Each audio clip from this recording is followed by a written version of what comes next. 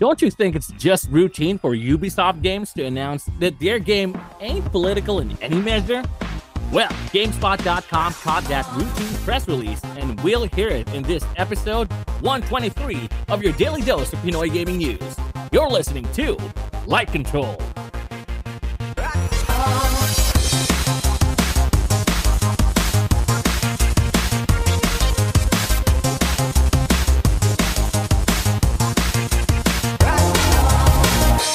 Light Control, the #1 video games podcast in the Philippines, is brought to you by Game Express.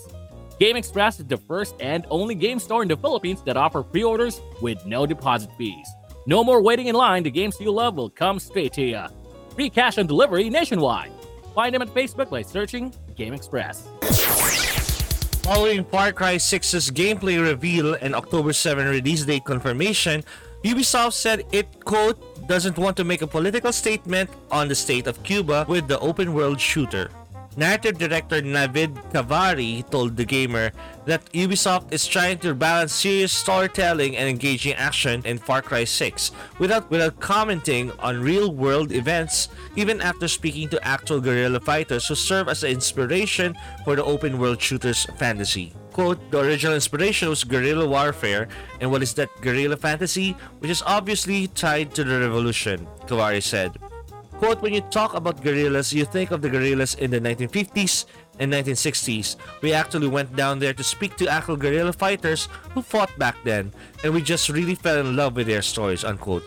Despite drawing inspiration from guerrilla tactics used throughout history and around the world, Kavari insisted Far Cry 6 isn't commenting on Cuba. Kavari said Ubisoft fell in love with, quote, the culture and people, unquote, from the 50s and 60s, using their stories for the game's creation and design. Quote, but we also fell in love with the culture and people we met, unquote, Kavari said. Quote, when we came out of that, it wasn't that we felt we had to do Cuba. We realized it's a complicated island and our game doesn't want to make a political statement about what's happening in Cuba specifically. Beyond that, we're drawing inspiration from guerrilla movements around the world and throughout history. For us, it felt like doing the island of Yara would help us tell that story while being very open with our politics and inspiration, unquote. Cuba is going through quite the change as the leader of the Communist parties that's been in power since 1965. Fidel Castro's brother Raul Castro recently retired from his post. Cuba remains a communist country, with the Castro name being succeeded by Miguel Diaz-Canel as of April 2021. This isn't new, as Ubisoft frequently parrots this sentiment around whenever its games release. Ubisoft said the same thing about both of its 2019 shooters, Ghost Recon Breakpoint and The Division 2, but suddenly embraced its political messaging with last year's Watch Dogs Legion. Far Cry 6 is still political despite not specifically referencing the state of Cuba. Kavari told GameSpot when debuting the game last year that it will explore themes like fascism and revolution. Ubisoft ginagawang gimmick na lang politika, no? Parang, kuwari politika lang game namin pero wala kaming politika sinasabi dito. Parang, wow, di wow. Sino nakalaro sa inyong Division? Wala. Division? Both? I had a few hours dun sa first game, but I wasn't aware that it was hindi ko masyadong na-feel na parang political siya in message because parang virus outbreak, like nakisakay sila for me yung, you know, the usual na post-apocalyptic virus or pandemic style game. So yeah, hindi ko naman siya masyadong na-feel na parang political in message. Well, kasi although Ghost Recon, more for me yung Ghost Recon na games. Lalo na yun kasi para lagi nilang pinipaint sa bad light yung southern America, South America. Yeah. Para lagi yung mga drug cartel, kasabayan ng drug cartel era, di ba? Yeah. Narcos. Para porket drug cartel lagi na lang South America, bakit ganun? Pwede bang rin, medyo Russia, medyo China, wala lang. Anyway, politics, Anyway. Yan ang ako sinasabi natin. Oo nga, medyo inahahak ko yung sarili ko eh.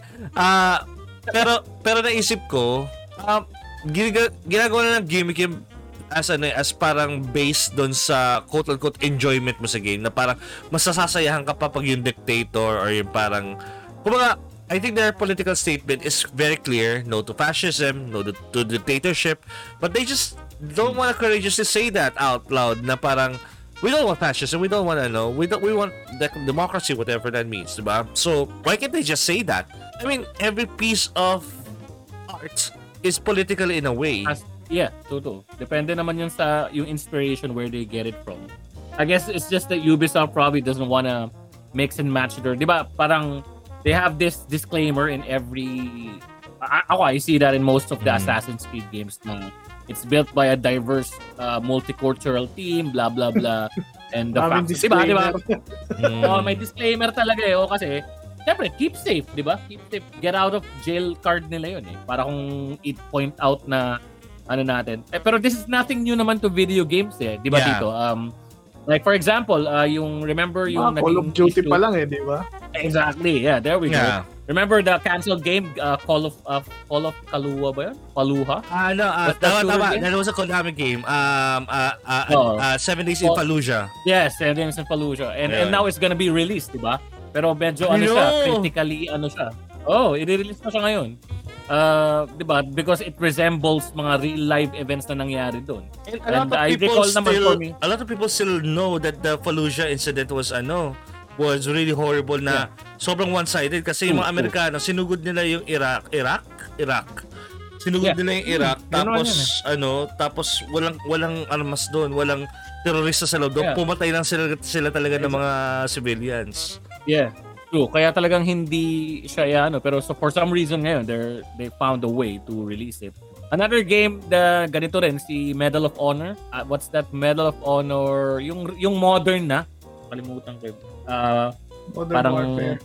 Hindi. Medal of Honor Warfighter o Tier 1 sub. I forgot. Basta ganun, meron naman silang mga events doon na relates to yung mga like Muslim activities or terrorist activities sa Philippines. So na highly publicized din yun. Parang Abu Sayyaf, may mga ganung mention. Yeah. Anyway, it's nothing new to video games. And the problem kasi is like how was it done in bad taste or good taste? Question ko kay Eds, will there be anything na parang non-political or apolitical na material in video gaming? It's a staple sa sa video game industry, di ba? Politics nga The fact na may gunner games ka No, the fact that mayroong good at evil, di ba? Parang mayroong what bad is good? side and diba, parang yung sabi nga nila na perspective ng mga villain naman daw sila yung bida. Parang gano'n. I was starting to think kasi that the Mass Effect games, yung remastered games, just came out like this week ata or last week. And I remembered it was like tons of politics in there. Tapos may mga parang pinarody sila ng mga personality sa politics. So, and that went out scot-free. It's okay. Because you just have to you don't have to make a big deal out of the politics of the game if it's done in good taste. Which I think Mass Effect done in good taste naman. Yeah, I agree with that dito na when it's done in good taste. Kasi some video games naman, they wanna portray it or bend more on the realistic side. So gusto nila as much as possible yung kung ano yung nangyari. But we all know that it's not gonna happen, di ba? Yeah. Because in history, it's always the ones lang na, in history, yung sino lang yung exactly. Right ng history. Yeah, wherein paano kung there's this other side of the story pala. So kaya nga 'di ba, it's always rule of thumb naman if you wanna be productive or you wanna do good business is never mix and match yan si number 1 politics or number 2 yung religious diba? Beliefs. Religion is politics. Para sa akin religion is also politics. So yeah, there we go. Mahirap kasi talagang in one way or another may aalma talaga sa'yo. I mean, I know ends, diba, na the Catholic Church and also like other religions try to exercise and try to advise a lot of countries to not involve religion into politics. And yet, our constitution starts with may God bless us all or something, parang mga ganon, diba? Parang I mean, it's ingrained on us that religion somehow is also rooted onto politics. Influence. Kasi syempre, with politics, not only that you get explosive action, di ba? But you also get explosive dialogue, explosive plot, Diba? So parang yun yung nakuha ng mga tao ngayon sa sa politics eh. So ganun talaga, wala. I mean, you want something fun, engaging, and interesting. I mean, alam mo naman gumawa ka ng video games about, I don't know, yung pagbaba ng ng leaf papunta sa from the top of the tree papunta sa ground. 'Di ba? Actually may game na gayon. Alam mo yung tawag sa game na 'yon? Flower. Yung flower. Talaga meron. Alam niyo yung sa Journey, 'di ba? Yung gumawa ng Journey, gumawa sila ng game pangalan Flower. So it's a story of a petal falling down from a tree tapos punta siya sa destination niya. Yun yung game na siya. Di ba? So hindi siya interesting. That's interesting. I mean, that could be interesting for artistic people, pero like when you talk about an era where, you know, gun violence is like a thing that's enjoyed by a lot of gamers, and gore is more of like an enjoyment out of the teens. Imposible hindi maging political yung mga bagay-bagay, di ba? Oo, syempre kailangan may punot dulo yung pinag-awayan nila. Ano, bigla na lang silang out of nowhere, bigla na lang sila nagbarilan.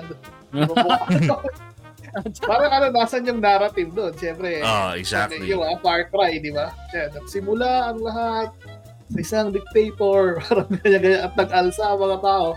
Kaysa naman, wala, ewan ko, basta they found themselves killing each other. Alam nyo, nagawa ng Far Cry na hindi siya political, pero it was Tribal. yung tribal, yung sa 3 Far Cry 3, naalala mo yun? Si Vaz Montenegro. Si Vaz. Yeah. Kala ko yung primal no? Tribal yun, di ba? Tribal nga yun. Hindi. Primal. Iba yun, Tito. Yun yung parang Primal. Kala ko tribal. Si Vaz, yung si Raulo. Oo. Yung si Raulo. Hindi nga siya si Raulo. Parang siya Joker eh. He is advanced. Advanced yung thinking niya. Oo.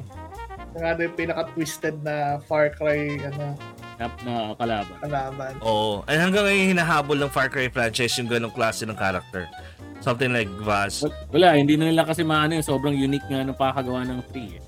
Even the ending is twisted. Oo, grabe. Dahil yung ending nun. Dalawa ending nun, di ba? Kung pipiliin mo yung kung pipiliin mo mabuhay yung girlfriend mo, mamatay ka pa rin. Yeah. Pero kung pipiliin mo yung chief na babae, that's, you know, patay ka pa rin. Patay ka pa rin kasi she will make love to you tapos isa-sacrifice ka niya. Papatayin ka. Ano ba talaga game? Bakit ko pa pinagod tong 100 hours na to? Parang ganun. pero yung sa yung nalaro nyo ba yung 5? Far Cry 5, meron ako dito pero yung magkakapatid na mga religious, religious kulto. Kulto, yun lang. Huwag na religious, kulto pala. Yung intro nga doon pag i-arrest niya yung parang pinaka-cult leader. Pag ni-refuse mo i-arrest, wala na, tapos na yung game. Parang wala ka mag-roll yung wait. Far Cry 5, right? Yeah. Oo nga pala. Kung nga yun. Kasi sa Far Cry 4, ganun din, di ba? Pag hinayaan mo lang pumatay si Pagan Min, pag hinayaan mo lang siyang patayin yung girl, si Pagan Min, matatapos na yung game after that. Ganun siya. Well, in fairness naman... Kung gusto nyo mag-speedrun ng Far Cry 5. Parang 10 minutes. Parang kaya pa ba speedrun yun? Parang set na yung nun eh. Yung timing nun eh. Baka may ma-discover pa sila ng iba, no? Anyway. Glitch. Yeah, maaari. So, ever since Far Cry 2 or Far Cry 3, Far Cry has been like the staple for open-ended or open branching narrative games na talaga. Like yun nga, you can end the game right there and then pagka-boot up mo ng disc. And also yun nga, if you didn't remember, the Far Cry franchise gave birth to this engine called the CryEngine. But we forget that Far Cry was originally the offspring of Crytek talaga. The Crytek guys now who did Crysis. Sila talaga yung original na Far Cry, right? Far Cry, ang naunang game na ang nag-solicit ng development nun was Crytek. Yeah, Crytek. They made CryEngine for Far Cry. And then the publisher came in being Ubisoft. Nung binili nila yung Far Cry na IP. Yun. So, mula Far Cry 2 onwards, hindi na CryEngine yung ginagamit. Ubisoft na. Hindi na. Proprietary na nila. Pero what happened, si Crysis Crytek is they made their own na si Crysis. Pero hindi open world Which ang was like Crysis, Yeah, pero yun ang aim yata talaga nila pa rin dito to showcase lush environments, vegetation, ganyan. Kasi lagi kong pinapanood yung Dev Diaries niyan But in the pursuit to do it, it's just more on eye candy, stupid story. Medyo stupid yung story ng Crysis no? Ambiguous ambiguous yung story. So, I played all three games. They tried so hard with the North Korea angle and stuff, but no. Ang importante pala sa Crysis is yung babarilin mo yung puno ng buko, mga ganun, di ba? Yes. Babaril yung sana, mga ganun, parang what? Sobrang realistic, even yung ripple ng bala sa tubig, pero otherwise, it's nothing super shallow yung yung story. I know. Anyway. I mean, yun yung legacy ng Far Cry, and well, I guess the legacy of Far Cry is also Vaz. Kasi totoo lang, sa gaming, wala pa talagang ganun charismatic na enemy talaga. Oh, yeah. Diba? Kasi kahit sabi mong charismatic sa Bioshock, yung villain doon, medyo... No. That's a different kind of crazy naman kasi dito Iba rin yung si Bash Charismatic is the right word talaga. So, parang maniniwala ka sa kanya Pili ko sasali ako sa sa lupon niya. Sa faction niya. Samahan niya. Diba? And ever since hindi na siya, kasi galing magsalita parang, you know what genius is? You know what, what sanity is? Insanity is? Parang, kung magsasalita siya, parang expert siya, and parang pag narinig mo yung words niya, shit, lalim ni sir. Parang ganon. Ang galing sobrang galing. Galing yung lighter nila doon. But anyway. Pero ano ba kayo? Na-excite ba kayo dito kay Giancarlo Esposito? Ay, yes. Giancarlo Esposito. Demena Esposito. Pero, yes. Kung nakita niyo yung natin, yung art natin for today, for this episode. Yeah. Putsaya, mukha pa lang no? Katakot na no? Diba? Mukha pala, manginginig ka na Parang, what sir? Wala pong ginagawang masama. Ito na po yung pera ko pa. Ang galing excited ako for him to act on this. Napanood nyo ba siya sa mga Breaking Bad, mga ganon? Oo, buong Breaking Bad, napanood ko siya. Sobrang, lalo yung time na parang may sniper. Tapos sinarap niya yung sniper. Parang, putya, what a badass. Open arm siya. Oo. Killing! Magaling siya. Alam niya, hindi siya mapatayin. Gaganda pa. Galing. Tsaka yung binugbog ni si Walt, yung sa desierto. Ayan. Yan. Ang saya rin na eksenang yun. Kahit siya ba yung box cutter, di ba? Higa na lang yung box cutter yung tauhan niya. Oo. Yun din. Ay, grabe. Ang galing ng actor na. Nasa rin siya, nasa The Boys. Nasa The Boys na si Giancarlo Esposito. The Boys? Nasa The Boys. Yeah. nga. Siya yung boss. Siya yung pinaka-boss. Kala ko The Boys. This is the Magulat ka. Nakakanta siya. Nagko-coach. Bangit. Coach, paano po ba kumanta? Tapos sinungitan siya. Anyway, ends. Even a grenade or something. Ends, ikaw, ano bang masasabi mo dun sa dun kay Giancarlo Esposito? Napanood mo na ba yung Breaking Bad? Ends? Hindi Hindi. Dude, one of the best video games. One of the best TV shows ever. As in, like, ever. Pili ko hindi basta nagpasa mo lang season 1, okay na yan. Tuloy na yan, maganda na yan. Nag-ano sila ng chemistry professor tapos yes. drugs? Yes. Oh, yeah. Familiar ako pero hindi ko siya nasimpulan. Hindi mo siya nasimulan. Meron yan sa Netflix. Sa Netflix, boy na boy sa Netflix yung kompleto pa. Oh, okay. Pati yung niya, epilogue niya na. Ano yan? Yung kay Ron Paul. Epilogue kay? Yeah, El Camino. Yeah. There we go. Ayun. Actually, baka naman kasi doon sa mga medyo queasy and parang baka ma-conflict sila sa mga principles sila kung papanoorin nila yung Breaking Bad. Actually, ang role talaga nun is to also parang justify kung ano yung mga principles sa buhay. Like, for example, if you find yourself rooting for Walter White, parang 'di ba? If you're rooting for Walter White, pucha, ano bang inaano ko, parang porket ba may rason, justified lahat ng ginagawa ni Walter White. Hindi, 'di ba? There should be an absolute like principle to behold or to uphold. Saka parang rin naman si Walter White, parang na-in love siya doon sa sarili niyang kakayanan eh. Oo. Diba? Diba? Parang, I'm this good. Parang, alam mo ba, aminin ko na, medyo, aamin ako ng konti. Lately sa hype control siya sa light control. Kala ko may factory ka ng shabu. Ay, gago. Hindi. Factory ng shabu kagad. Alam niyo ba kung bakit marami akong collection? Kasi naglo-launder talaga ako ng pera sa Front lang Dinadala ko yun sa Pasig, ganyan. Joke. Ang labo. Hindi, with light control and hype control lately, parang nafe-feel ko yung Walter White feel na, shit, I can push my boundaries pa. I could be, risking na parang magigest ng mga Amerikano tapos kayang i-handle. Iisip ko, pucha, paano pa kaya nag-fail ako ng parang pag-moderate ng podcast na, for example, Naughty Dog. Tapos natanong ko yung napakamaling tanong, di ba? Parang, wala lang. Di ba? It was at that moment. Nasa back ng head ko lagi yun every time nagmo-moderate ako ng podcast na parang bigatin yung guest. Kaya minsan kinakabahan ako sa mga gine-guest natin talaga. Anyway, I mean, yun nga, may isa rin code din kasi na if you're not comfortable with if you're not comfortable with what you're doing right now, that means there's progress. So, yun siguro naramdaman ni Walter White, and siguro yun yung mararamdaman ng bida natin dito sa Far Cry 6. Kapag nagkaroon siya ng progress, doesn't matter if pumatay siya, as long as may progress sa sa principle niya, tutuloy siya, di ba? Yeah, that's politics.